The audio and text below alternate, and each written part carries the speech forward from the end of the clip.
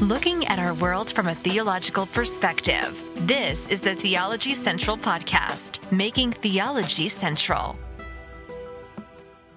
Good afternoon, everyone. It is Thursday, April the 7th, 2022. It is currently 3:39 p.m. Central Time, and I'm coming to you live from Abilene, Texas.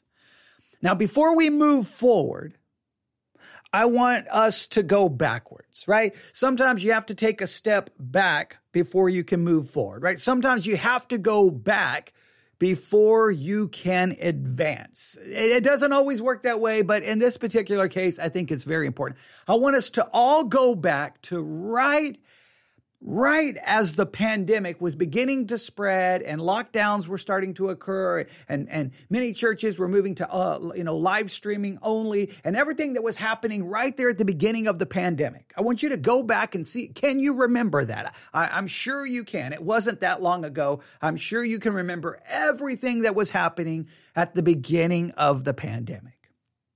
And as the pandemic was starting to spread and all of these lockdowns and all of these things were occurring, I remember sitting in an empty church, Ovalo, Texas, in the middle of nowhere, turning on the microphone and saying something like this. And I said it over and over and over again. If you've been listening since then, you know. If you're brand new, you don't remember any of this, but let me remind you of what I said. I said that this could be an opportunity for the church. Either we can use this situation, this pandemic, to become distracted, and it could just disintegrate into politics and arguing and conspiracy theories and just turn into nonsense. Or as a church, and speaking of the church in a general sense, the church in general, what we could do is use this as an opportunity to examine ourselves, repent of sin, grow spiritually, use this as an opportunity so that when it was all over, we would come out of it better off, that the church would come out more pure, more godly, more dedicated, that we would have experienced great spiritual growth during that time. And what happened? Well, for the most part, not every single church, but a large number of churches, it really did disintegrate into exactly what I was afraid of. They started worrying. They wanted to argue and fight over mask mandates. And no, we're not going to social distance. And no, we're not going to do this. And we're going to fight. We're going to argue. And then it was conspiracy theories. And then it was where COVID started. And then the vaccines had the mark of the beast. And it just was craziness and craziness and craziness and craziness. And it seems like churches were more interested and trying to make a point. They seem more interested in trying to make a point instead of looking at how they could minister to people during a pandemic. Instead of looking for the church to stop and go, how can we use this season, use this period of time as an opportunity to glorify God and to grow spiritually? It was like, how can we use this opportunity to fight the man, fight the power? How can we use this to show that we're not going to listen to liberals or whatever the case may be? And this is what I was afraid of. I was afraid this was going to happen because in my mind, I was thinking, okay, it's based off where we are as a society at the beginning of the pandemic, even before the pandemic. I knew that it was easy for any church, anywhere, even in the middle of nowhere, Texas, a little small church, no money, the middle of nowhere. I was able to turn on a microphone and do broadcast after broadcast after broadcast, program after program, where we did Bible study exercises. We did devotional messages. We were Bible teaching, sermons, commentary, you name it. We just theological discussions, church history. We were doing one thing after another, hour after hour after hour after hour. Instead of turning it into Conspiracy Central, instead of turning it into, hey, everyone, drive your car and sit in the parking lot, where we can try to make some point where we can try to, I don't know what we're going to demonstrate, everybody sitting in their car. Instead of trying to do drive-in services and trying to do all of these things and fighting the powers that be and trafficking and conspiracy theories, let's use the technology to minister to as many people as possible. And that's what we try to do. And I don't say that because we were, patting ourselves on the back like that we did everything right. What I'm trying to say is, based off our resources, based off where we are located, based off what we have, we were able to do that, where churches could have done, there were churches out there who could have done far more than we could have ever even dreamed of. They have a staff of people. They could have been broadcasting 24 hours a day, 7 days a week. They could have had people broadcasting during the morning, people broadcasting in the afternoon, people broadcasting in the evening, people broadcasting in the overnight hours. It could have been, they have, they have musicians on staff. They pay people. They have people who do things with sound and live streaming. They could have just been, it could have been, they've got, all kinds of people on staff. You have multiple teaching elders, you just name it. And they could have just been teaching, Bible reading, devotional, and theological discussions. It could have just been hour after hour after hour after hour after hour of ministry. But churches seem to get so distracted. And that's one of the things I kept trying to tell people, don't get distracted. While everything is going crazy, focus in. So I gave people things to do. Like, hey, read The Imitation of Christ by Thomas à Kempis. So we started a series. We're still working on that series. Hey, let's focus on Proverbs. Hey, let's do this. Let's do that. And let's do Bible study exercises and all the other things that we attempted to do. Some of the things we tried wasn't successful. Some of the things we tried failed miserably, but it was one attempt after another to say, hey, just tune in and we'll be right there with you, going through this together, but keeping our focus on the things of God. And there was at least a little bit of hope in the midst of all of that. Because according to some articles that were being put out, Bible sales were increasing dramatically. That was what a lot of reports said. There were a lot of people, I saw it on Reddit and I saw it on a number of other sites. There were a lot of people, because of the pandemic, because of lockdown, because they weren't going to work, a lot of them decided, you know what? I'm going to read the Bible. I'm going to study the Bible. Maybe it was the fear of the pandemic. Maybe it was just because they had extra time. A lot of people who had never picked up a Bible started reading it and asking questions. So I was thinking, well, wait a minute. Here's people out there who may be more interested in the Bible than at any other time, possibly, or like any other time in recent history. And what is the church doing? Yelling and screaming and fighting and arguing, and we're not going to wear a mask, and you can't tell us what to do, and it's just like, wait, I think we're missing the point. Well, the dust has settled a little bit, right? The dust has settled. Most churches are back to normal. Most people are back at work. For the most part, a lot of things are back to normal. Yes, there's another variant starting to become dominant in the United States, and there's some states that are seeing increases in COVID cases. So I don't know where we're headed, but right now the dust seems to have settled. A lot of people have moved on. And now that the dust has settled, where are we right now?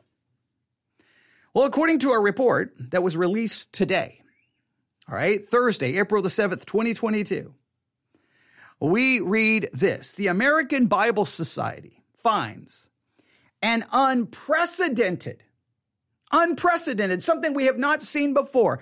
The American Bible Society finds an unprecedented drop in number of Bible users in 1 year.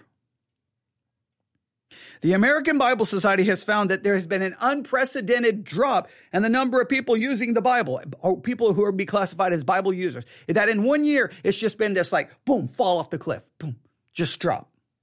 Now, we're going to read a little bit about this, but see, this bothers me so much because I felt like the church had this absolutely amazing, beautiful opportunity. People had less options for entertainment. Movie theaters were closed. Sporting events were closed down. I mean, it was just like so many things that people were so used to being distracted by. The distraction was gone. And so there it was, the opportunity for churches to say, hey, you can't leave your house. Here you go. Tune in here and we'll be broadcasting Bible teaching, Bible reading, things that maybe you've never even considered 24/7. But no. Like nobody seemed to have the foresight or the vision to do that, which just, again, to this stage, just blows my mind. I didn't have, look, I know this. In 1 year, we did 900 and I don't remember. I think it was 930, 940 episodes in a year. Now, that was one person doing all of that. I can't imagine what I could have done with a team of people, or even just a group of pastors and Christian podcasters working together. We should have been able to produce just an insane amount of content for people. But in many cases, the churches were, again, hey, come drive to the church and sit in your car, and then we'll all honk our horns and we'll let everyone know that we're at church. It was just like these weird displays of, I don't even know what we were trying to. I think more churches were more worried about money than they were about an opportunity to minister in the middle of a pandemic. But let's read and see what they discovered. And I'll talk about some of the reasons I think maybe we've seen this drop, right? So American Bible Society finds an unprecedented, that's the word that is in the headline, an unprecedented drop in a number of Bible users in 1 year. Here's the story. There has been an unprecedented drop in the number of Bible users in the United States since last year, according to a report released by the American Bible Society. The 2022 State of the Bible report released Wednesday based its findings on responses collected from a survey. All right, this was conducted in January. The 12th annual report asked Americans a variety of questions about their Bible use and their thoughts on its role in society. A preface to the report also highlights changes in the percentage of Bible users in the U.S. over time. The American Bible Society defines Bible users as, and I quote, those who use the Bible at least 3 to 4 times each year on their own outside of a church setting. Now, that's a very liberal definition of a Bible user. Hey, if you use the Bible 3 or 4 times in a year outside of a church setting, well, congratulations, you are a Bible user. That is...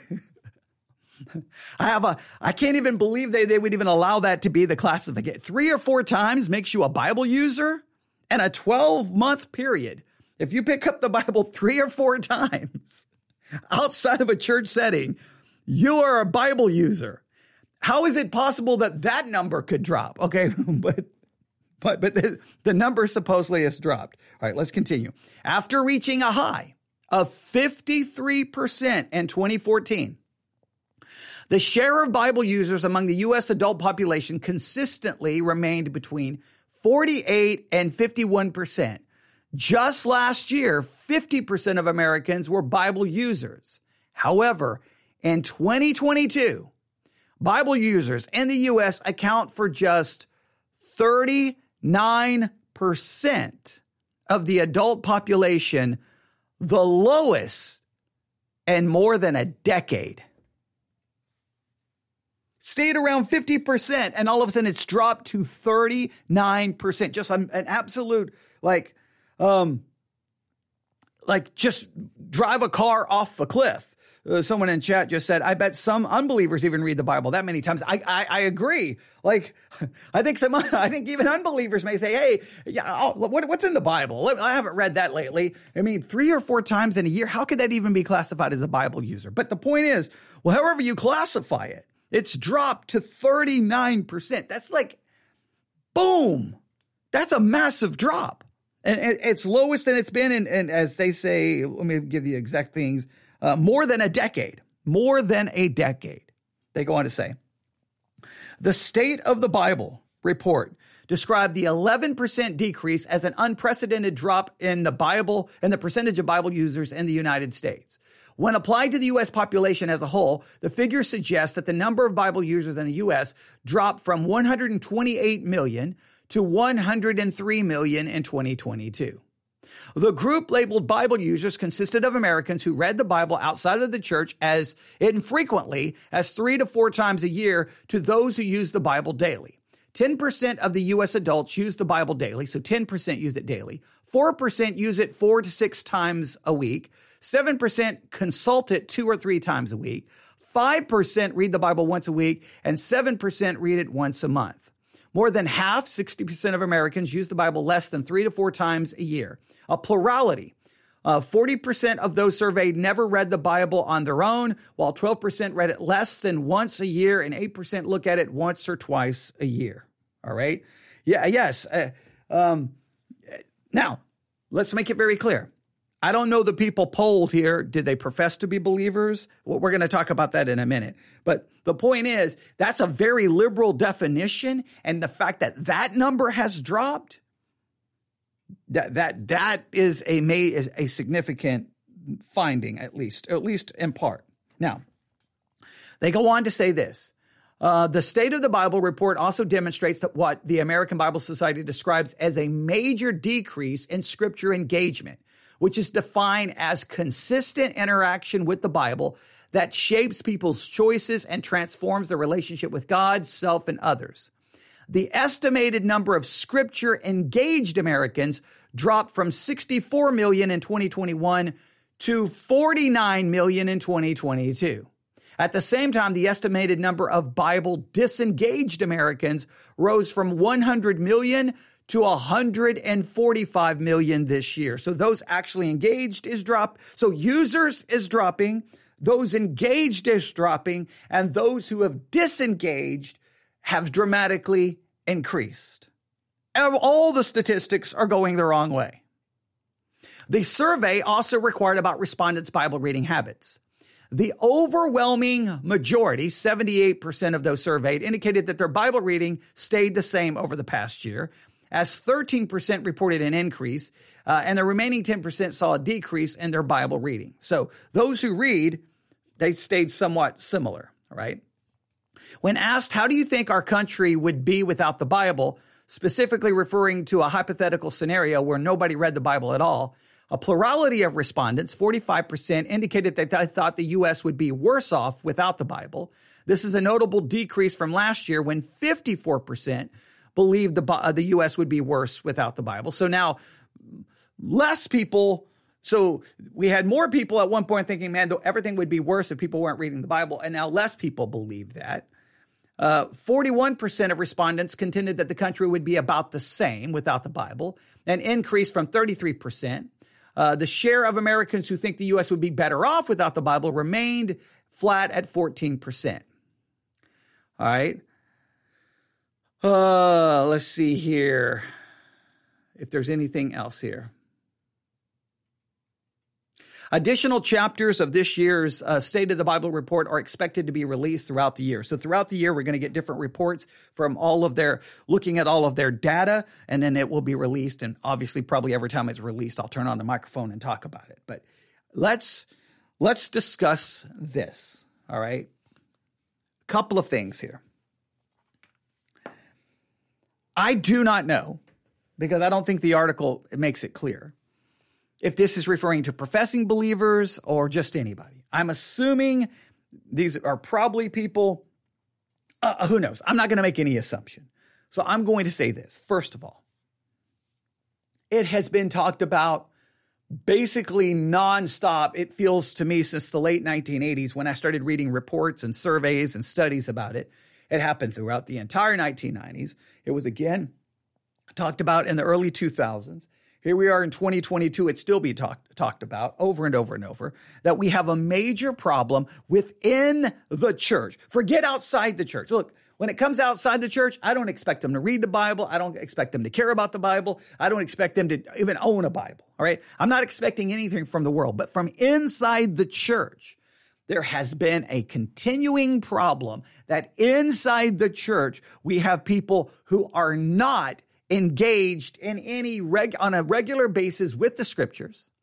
And not only are they not engaged with it, they don't seem to, that if they are engaged in some way, it may just amount to reading, or it may amount to, I have a little devotional guide right here, opening a devotional guide, reading the scripture, and reading the devotional guide. Now, I'm not saying that's the worst thing in the world, but I'm saying that basically Bible engagement for many in the church, it either doesn't exist, and if it does exist, it basically is nothing more than reading and maybe reading a little devotional. And that's it. Serious engagement with like consistent Bible study, where they're actually, taking the text apart, using a Bible study method, doing outlines, answering questions, doing the things we do like for the Bible study exercise, that is becoming, more and more rare. It's becoming more and more not the norm. It's the exception. And so forever it's been shown that Christians, a lot of people, within the church no longer have a Christian worldview, that those within the church are biblically illiterate, that those within the church are theologically illiterate, that those within the church are illiterate when it comes to church history. That's been yelled and screamed about for, it seems like, my entire Christian life. And it never seems to get any better. It seems to get worse and worse and worse and worse and worse and worse and worse and worse. And now it seems like these numbers would indicate that possibly the trend is even getting worse than it has before, maybe even at a far larger rate than we could even imagine. Now, a lot of those people, maybe they're outside of the church, maybe. But we know there's a problem inside the church. There's just no way around it. And again, this is why when the pandemic was really starting to have major impact, I was like, look, don't see this as a time to start yelling and screaming and going crazy. This is an opportunity. We have an opportunity here. Let everyone dig into the scriptures. Let's really use this as an opportunity, but many did not. So this has been the problem. It's always been the problem. And I'm just going to state this as the first major cause, in my estimation, of why many are becoming more and more disengaged. More and more people are no longer Bible users. More and more people are just not looking to the scriptures. And I think the first problem, and it will always be this way, is distraction. We have more distraction now than we have ever had, ever. And next year we'll have more distraction than we had the year before. And the next year there'll be even more distraction. For any person on any given day, all the things available for you to do is absolutely staggering. Like I've stated it my whole life, and I'm going to say it again. And this is where sometimes I just don't understand. There's one thing about society I don't understand, and in another way I do understand. Let me explain. For my entire life, I don't care what age I was, I never have ever said one time in my life, I'm bored. I don't know what that means. I don't understand that. I have always been so overwhelmed by all the things that are available to me.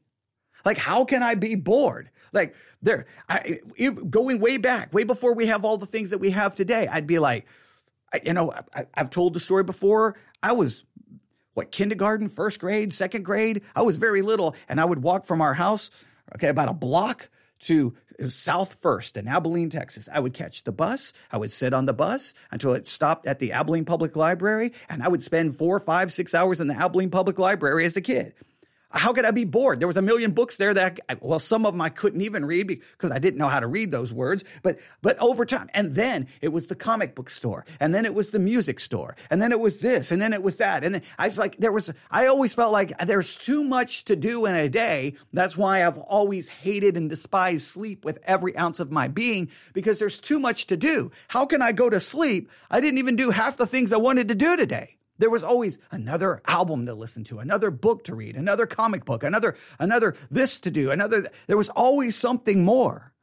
I was always blown away by how much. And then as I've grown older, there was more and more and more and more and more and more. And now sometimes I feel like I'm drowning with all the choices.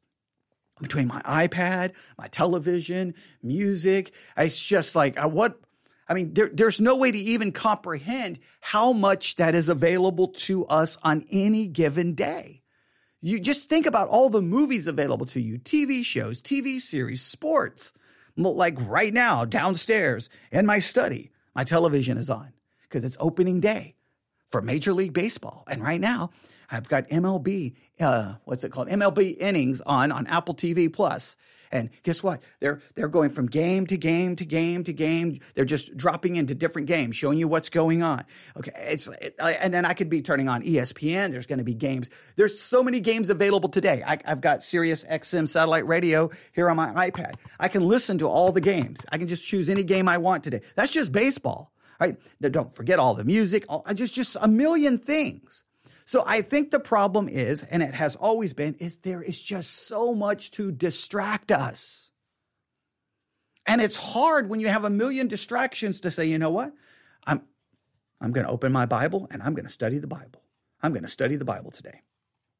I'm going to just study the Bible. I'm going to study the Bible. Distraction will always be there. I don't care.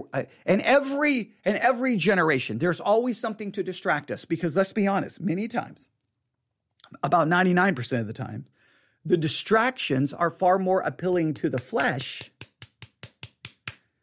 than the scriptures. Look, I'm going to be honest with you. My flesh right now, I think I'd prefer to be downstairs right now watching baseball or listening to music.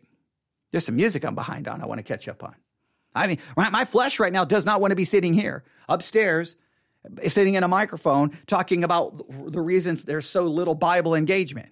But it's not because I want to be engaged in the Bible. It's because I want to be engaged in something else. I know about distraction, and so do you. We all know it. Distraction is only going to get worse. It's not going to get any better. It's that simple. And we have to acknowledge that there is distraction. And that's why I'm always blown away that what many churches have done, I'll never understand this. There's a million distractions within society, right? Distraction is there. We can all acknowledge. And what many churches do is like, hey, you know what? We've got to find a way to attract people. So what they do is then the church becomes a source of really more distraction. I said, we're not going to preach and teach. We're going to have, this activity or this activity or this activity or this activity, especially in youth departments. It's about entertainment. The church doesn't need to provide any more entertainment. The church doesn't need cookouts. They don't need picnics. They don't need potlucks. They don't need ice cream socials. They don't need any of that because the people have enough distraction as it is. The church needs to be providing as much spiritual food as possible because there's already 27 billion distractions. But many churches feel like they have to compete with the distraction by really becoming a source of more distraction. I'll never understand that. Come to church for some fun. I don't need you to give me fun. I've got too much fun. I'm drowning in fun. I'm drowning in entertainment. I need you to feed me the word of God. But distraction, I think we can all agree. All right? So I'm gonna put distraction. Second thing I'm gonna put. There's one I should put as second. I should put this as second, but I'm not going to. The second thing, we have distraction. And I think this is very important.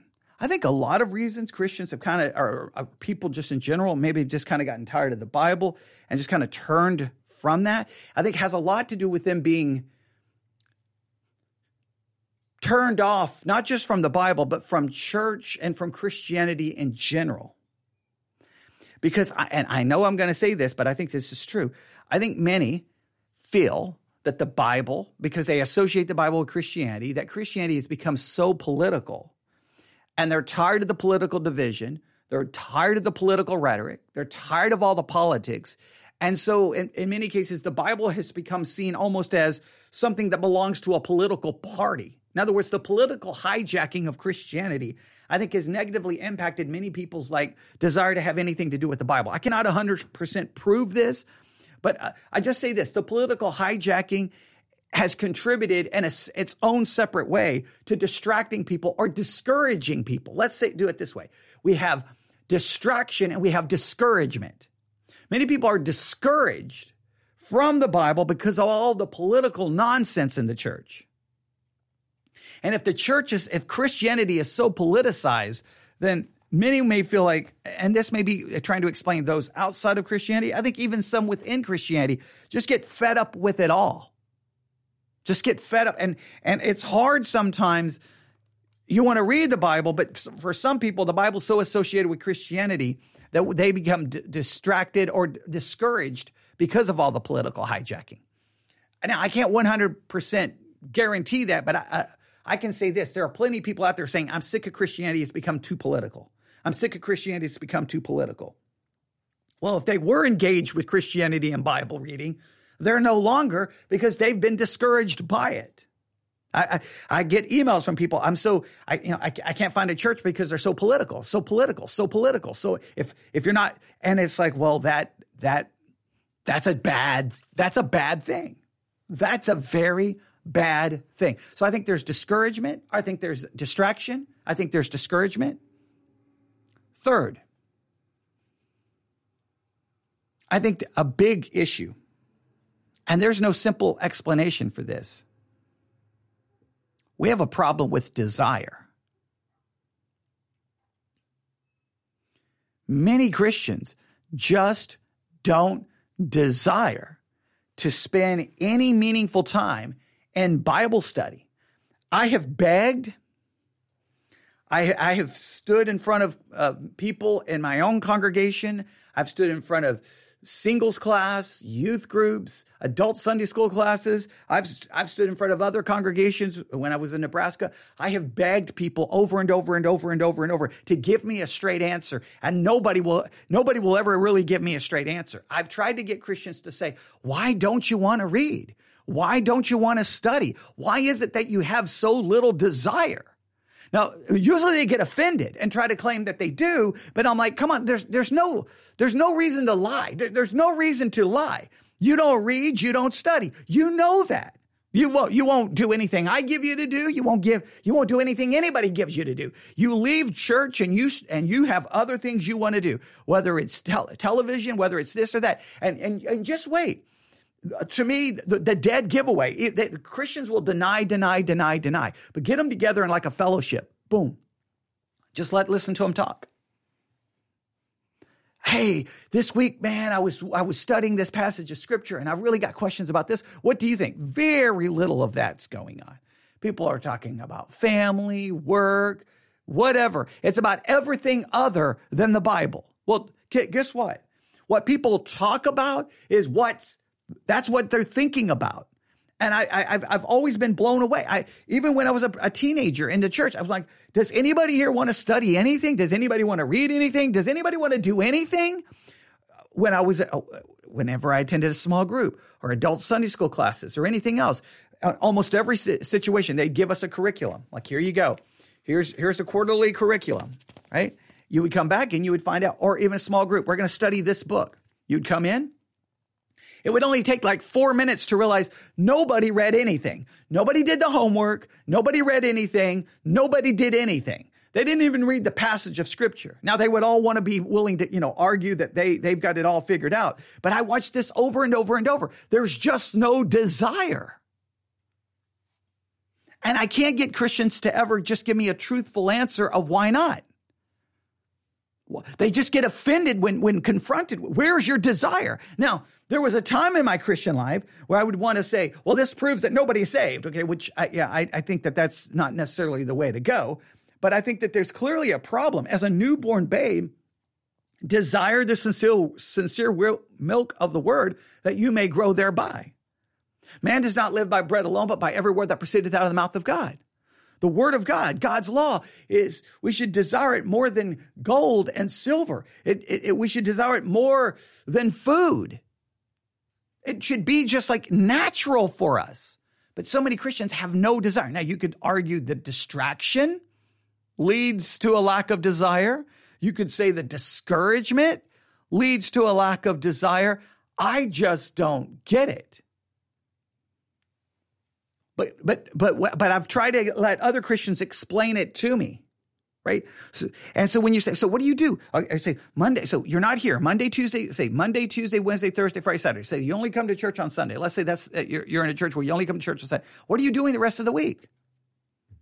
And you're like, any serious Bible study? Some will read, but they're not going to take any time to study. Most don't even have a notebook. They wouldn't even know what to do with a notebook. If you give them a notebook and a pencil, they'd be like, what do I do with this? Study. If you're not writing, you're not studying. That's kind of a given, right? You got to be writing things down. You got to be outlining, writing down definitions, doing cross-reference, doing word studies. You got to be topical studies, thematical studies, biographical studies. I mean, I can go on and on and on and on. And they got nothing. Now, I understand every week can be different. There's some weeks nobody can have anything because of what's going on in their life. But I'm saying there just seems to be no anything. And it seems to be getting worse, not better. It seems to be getting worse and not better. So what can the church do?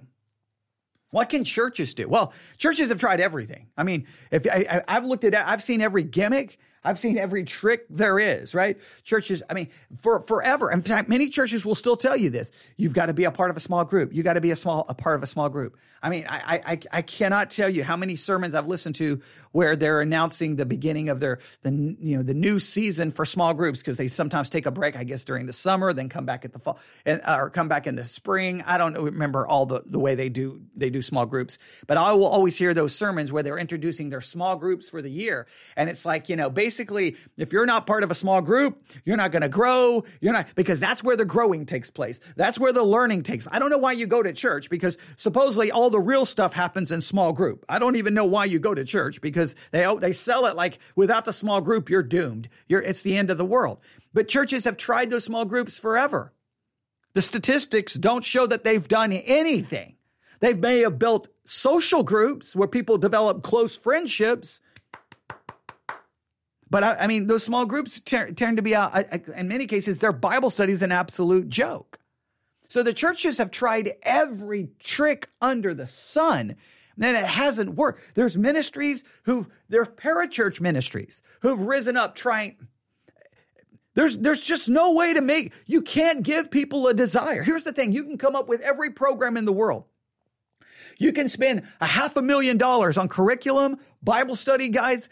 I mean, I used to try to provide the people in my church everything. Devotionals, Bibles. I tried. And after a while, you just realize nobody's using these things. Nobody. Now, when I say nobody, there was always some. But I'm saying based off what we're paying versus the number of people using, it's like we're just throwing money. We'd be better off just to come to church. Everyone hand me the money. I open the front door and just fling it across the road, and whoever drives by gets it. They'll probably use it. We're just wasting money. And you'll notice, because like if you'll get like hey, we're going to start this new devotional guide. It's going to be made available to everyone. And I'll put it here in front of the church. Oh, the first ones that you give out, there's none left. They've taken them all.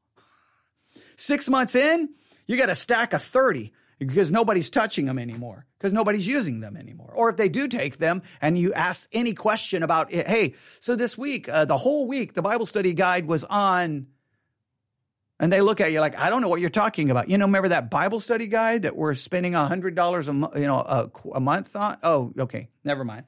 So you begin to realize, so churches have tried everything. You can't fix the desire. You just can't. You can try to warn them of the distraction. You can try to hope to protect them from the discouragement of all the craziness going on within the church. But here's the thing. The only thing I think you can do is make the teaching as good as you can, so that when they're there, they get the best meal they can spiritually. Go all in.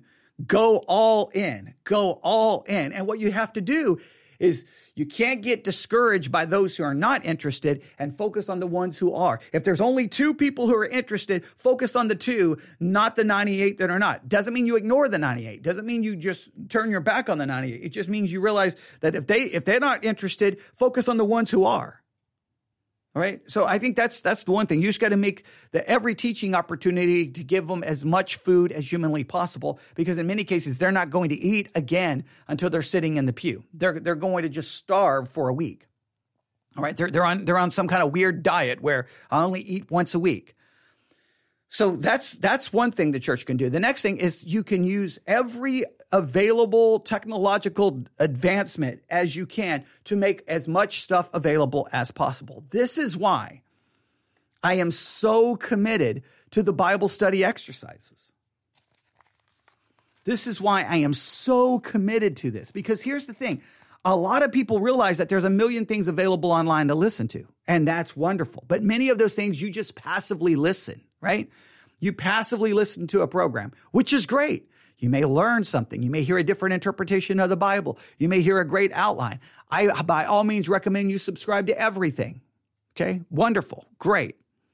But in many cases, you're just passively listening. You may remember what that program was about. 2 hours later, you may have forgotten it. The reason we do the Bible study exercises is because I'm trying to get people not to just sit there, but to pick up a Bible and a notebook and actually join us in the actual study, so that they're not only are they Bible users, they're engaged with it. They're reading. They're using the curriculum. They're writing things down. They're looking things up. They're doing the homework. All I can do is make that available. I can't give people out there the desire to do it. I can't, right? I can't. If I look at the number of people who actually listen to the Bible study exercise messages, those numbers are very high. So in some ways, it's been encouraging. A lot of people are listening to the Bible study exercises. Now, the number of people actually participating, I don't know. I know those who let me know they're participating by sending me their work or letting me know. That percentage is so small, it's almost not even recognizable when you look at the total number of people listening. Now, there may be more people participating, just not letting me know, but that means all you can do is this is the one thing I've tried not to do. With other things, I may look at numbers and say, you know what? I don't think anyone really cares. I'm going to stop this. If the Bible study exercises go to 0, I'm going to do my best not to stop it, because the statistics are telling me it's needed more than ever. We've got to get people from actually picking up that Bible and reading it and looking at it and studying it. The church right now is running Christian podcasts, Christian programs everywhere, running around talking about how messed up the world is, how messed up the culture is. They're worried about people being woke and progressive Christianity and critical race theory, and it's yell and scream and everything's going bad.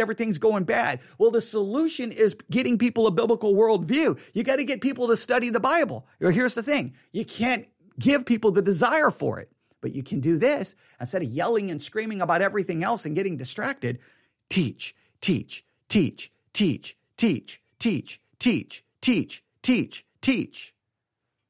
not just teach. Teach in a way that forces the listener to actually pick up a Bible and do their own work. I think what we need is a revival of Bible engagement. And this revival needs to happen from those who teach the Bible. They need to teach in a way that begs and screams and almost demands engagement. Not teach in a way that you just sit there, close your eyes, and when I'm done talking, you wake up. It's like, no, I'm going to be asking you questions. No, you're going to be involved in this. No, we're going to figure this out together. No, we're going to work on this. What do you think about this? What do you think about that? I think if it's ever been needed to transition to a different style, I think it's now. I think it's now because too many people are just dropping out. And then there's a lot of people who sit in a pew who've dropped out.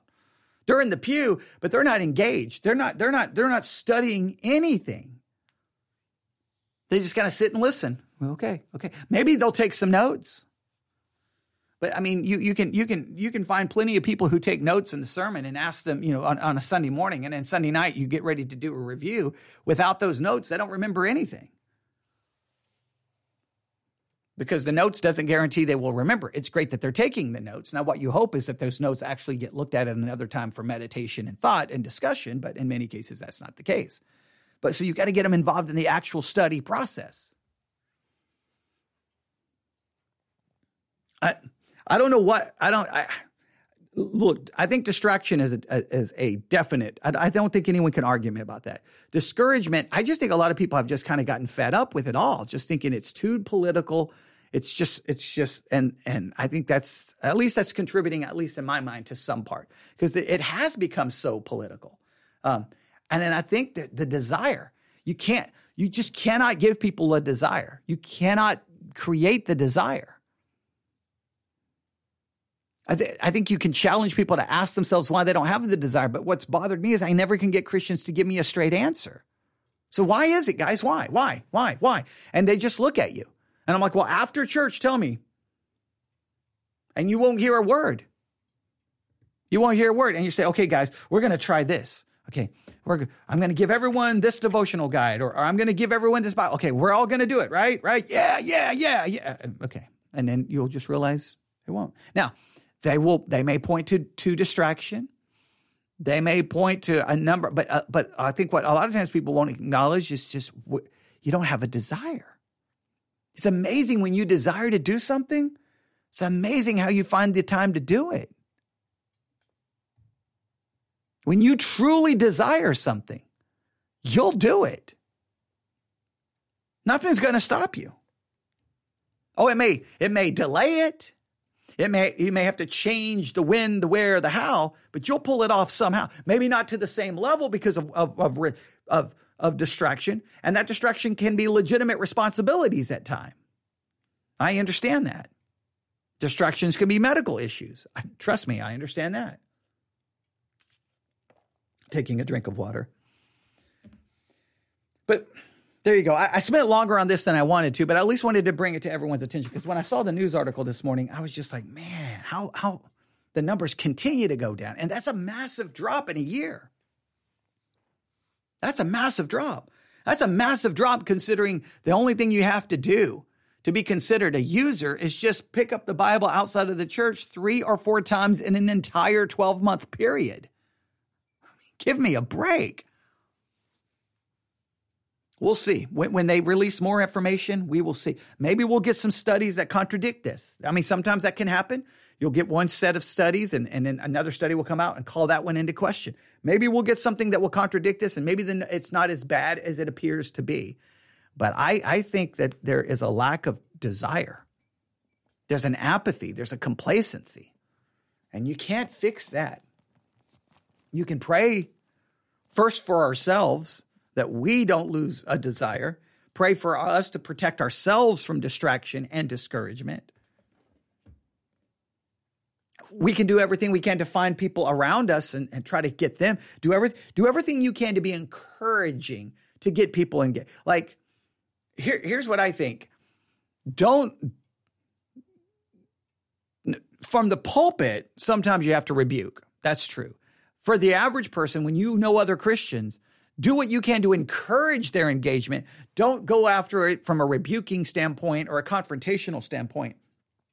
Be one of those people that actually, man, yeah, what are you studying? Like, be so contagious in a sense that people are just like, wow, yeah, I want to study that too. What are you studying? Like, just the way you talk about it, the way you're excited about it. You're not like, you should be doing it. You can just talk about what you're studying, and hopefully that encourages them want to participate. Be a positive influence. Sometimes as a pastor, you have to go, look, people, I don't know what the problem is.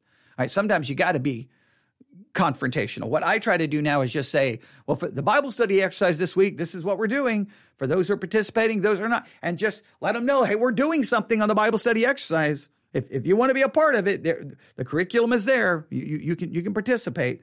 I just kind of throw it out there and then see who does and who doesn't, and not worry. And those who don't, I can't worry about it. Just make sure that whenever I do something from the pulpit dealing with the Bible study exercise, I teach it in a way that the people are not participating or not completely left out. Because that would, if I do something just to try to leave them out, that would be simply trying to make a point. That would not be godly. Try to find those around you whom you can encourage to pick up a Bible and get involved and study. But a lot of people, and a lot of people will they just allow that. A lot of people allow secondary issues to become a primary issue. Instead of being in a place where you can actually study the Bible, they'll get offended over one little thing and be like, that's it, I'm done with that. We got to get focused on the primary issues here, right? Like, Christians running around yelling and screaming. Here's the thing. I'll just give you an example. How many articles? I saw another article just the other day about the Disney movie. What's it called? What's it called? I forget the name of the movie with the panda. What's her name? Is it Red? Let me look it up.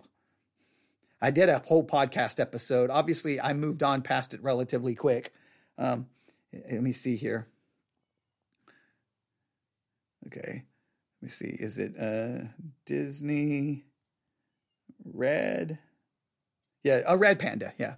Or Turning Red. Turning Red. Yes. Okay. I almost forgot. I saw just an article just the other day, and then I think I heard something on was it American Family Radio, their news program, something else about Turning Red. It's like Christians are running around yelling and screaming about turning red. Well, Bible engagement's dropping at an unprecedented rate. Do you see the disconnect? We've got to worry about Disney. We may want to worry about the fact no one's reading their Bible. What we may want to worry about is that nobody's studying the Bible. What we may want to be worried about is that everyone's biblically illiterate. What we may need to be worried about is no one seems to know how to interpret a basic passage of Scripture or even break it down. Maybe that's what we need to. No, turning red. We've got to do something about Disney. In fact, I received an American Family Association alert that, we need to boycott Disney.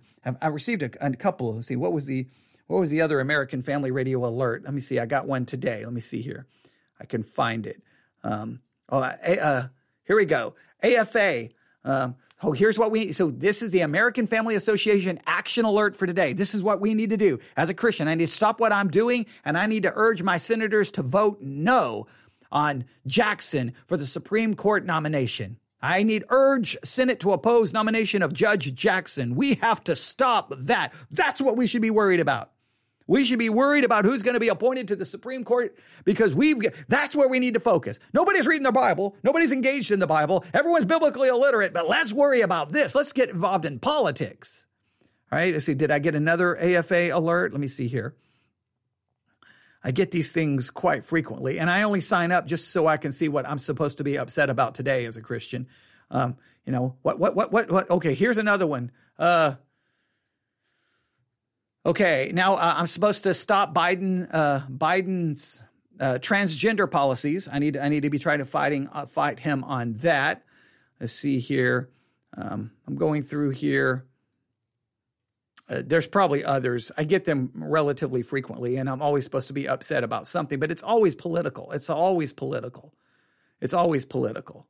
Yeah, I don't know where the next one is. It's down here somewhere, but you get the idea. Now, not saying that those issues are not important, not saying that those issues can't be prayed for, okay? I also know that in many cases there's very little you can do. I mean, I guess you can contact your senator and do that.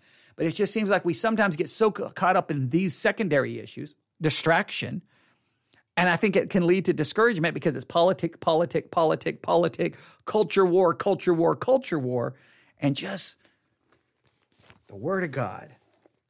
Bible, notebook, let's study. I got my journal right here. Let's go. There seems to be so little of that. You can tell me what you think. You can tell me. I remember the ministry, and I was really, I'd listened to it some in Texas, but it was at the very end of the 80s. And the next thing you know, I ended up in Nebraska for 10 years. And the ministry was headquartered in Nebraska. And it was called Back to the Bible. And their ministry was all about getting people back to the Bible. That they would give you the statistics. People are not reading their Bible. People are not studying the Bible. So the whole ministry was like getting people back to the Bible, getting people back to the Bible. They tried everything under the sun. They came up with every trick in the sun, and ultimately their ministry went away. I think there's now a Back to the Bible. I guess now it's headquartered in Canada. I guess I don't know if it's even connected with the original Back to the Bible, but now the most you can get is a podcast that's like 5 minutes long. So Back to the Bible has turned into a 5-minute podcast. That didn't work. That didn't work. So it's the amount, but I'm glad the ministries are out there trying. But again, why was it a parachurch ministry? I don't know. I'll stop. You can email me. newsif@yahoo.com. newsif@yahoo.com. Thanks for those who were listening live. They probably stopped listening because they were like, yeah, we've heard all of this before. Yeah, I've talked about all of this before. Yeah, about 1 million times. I'm not offering you anything new. I apologize for that. But what am I supposed to say? Because here we are, I've been talking about it literally, it seems like my whole Christian life. And here we are in 2022, and there's another statistic coming out basically giving me the same kind of discouraging statistic that I have seen my entire Christian life. And at some point, I can't change what I say about it because it's always going to be the same thing. I would just like to stop talking about it if we could stop getting articles posted about the discouraging statistics of Bible engagement. But I'm going to do everything in my power to try to provide content to get people engaged, and that's why we do the Bible study exercises. So at least I'm complaining about the problem, but I am trying to do something about the problem. there we have it. All right, everyone have a great day. God bless. Okay, well, I hope I don't know if it's good stuff. It is depressing. It is depressing. So I'm just responding to someone in chat for those listening online. Yeah, it is depressing. It's discouraging that I just feel like I keep saying the same thing over and over about it, but I don't know what else to say, and I don't know what other reasons there are. So I'm going to make sure no one else has posted a comment. Give me 1 second. All right. Give me 1 second because I don't want to miss anything. Because a lot of times, right when I get ready to close everything out, someone will say something, and then I'll be like, "Oh wait, okay, no, all right." Oh, someone is, I guess. All right. Well, yeah, it is good that people are talking about it. I don't know what the solution is. I think someone is listening to me while they're hiking. I think. Or maybe they're saying they were saying that hiking is a distraction. Okay, it could be. I mean, it wouldn't be for me because I'm not going outside to do anything unless I'm being chased. If I'm inside, I'm going outside only if I'm being attacked inside and I have to run outside for safety. Okay, there you go. All right. All right. All right, everyone have a great day. I'm going to go downstairs, check and see what's going on in the world of baseball. And then I'll probably try to do something else here shortly. All right. Because I think we're getting ready to do Matthew 24, right? Someone said it was a joke. Okay. Yes. Hiking. Yeah. So they were joking about hiking. Okay. I thought, well, in some ways it would be cool if they were hiking and listening. That would be kind of cool. That would be kind of cool. But all right. So there we have it. But yeah, I'm going to check baseball and we're going to because I think what we're getting ready to do, I think we're going to start early, way early, on our study of Matthew 24. I think I'm going to give you some massive head start. So I think we're going to do that here shortly. We're going to introduce it because I think we've come pretty close to finishing this week's Bible study exercise. Other than your homework, I think we took care of most of it. So yeah, I think we may be doing that here shortly. We'll see. All right. Thanks for listening. God bless.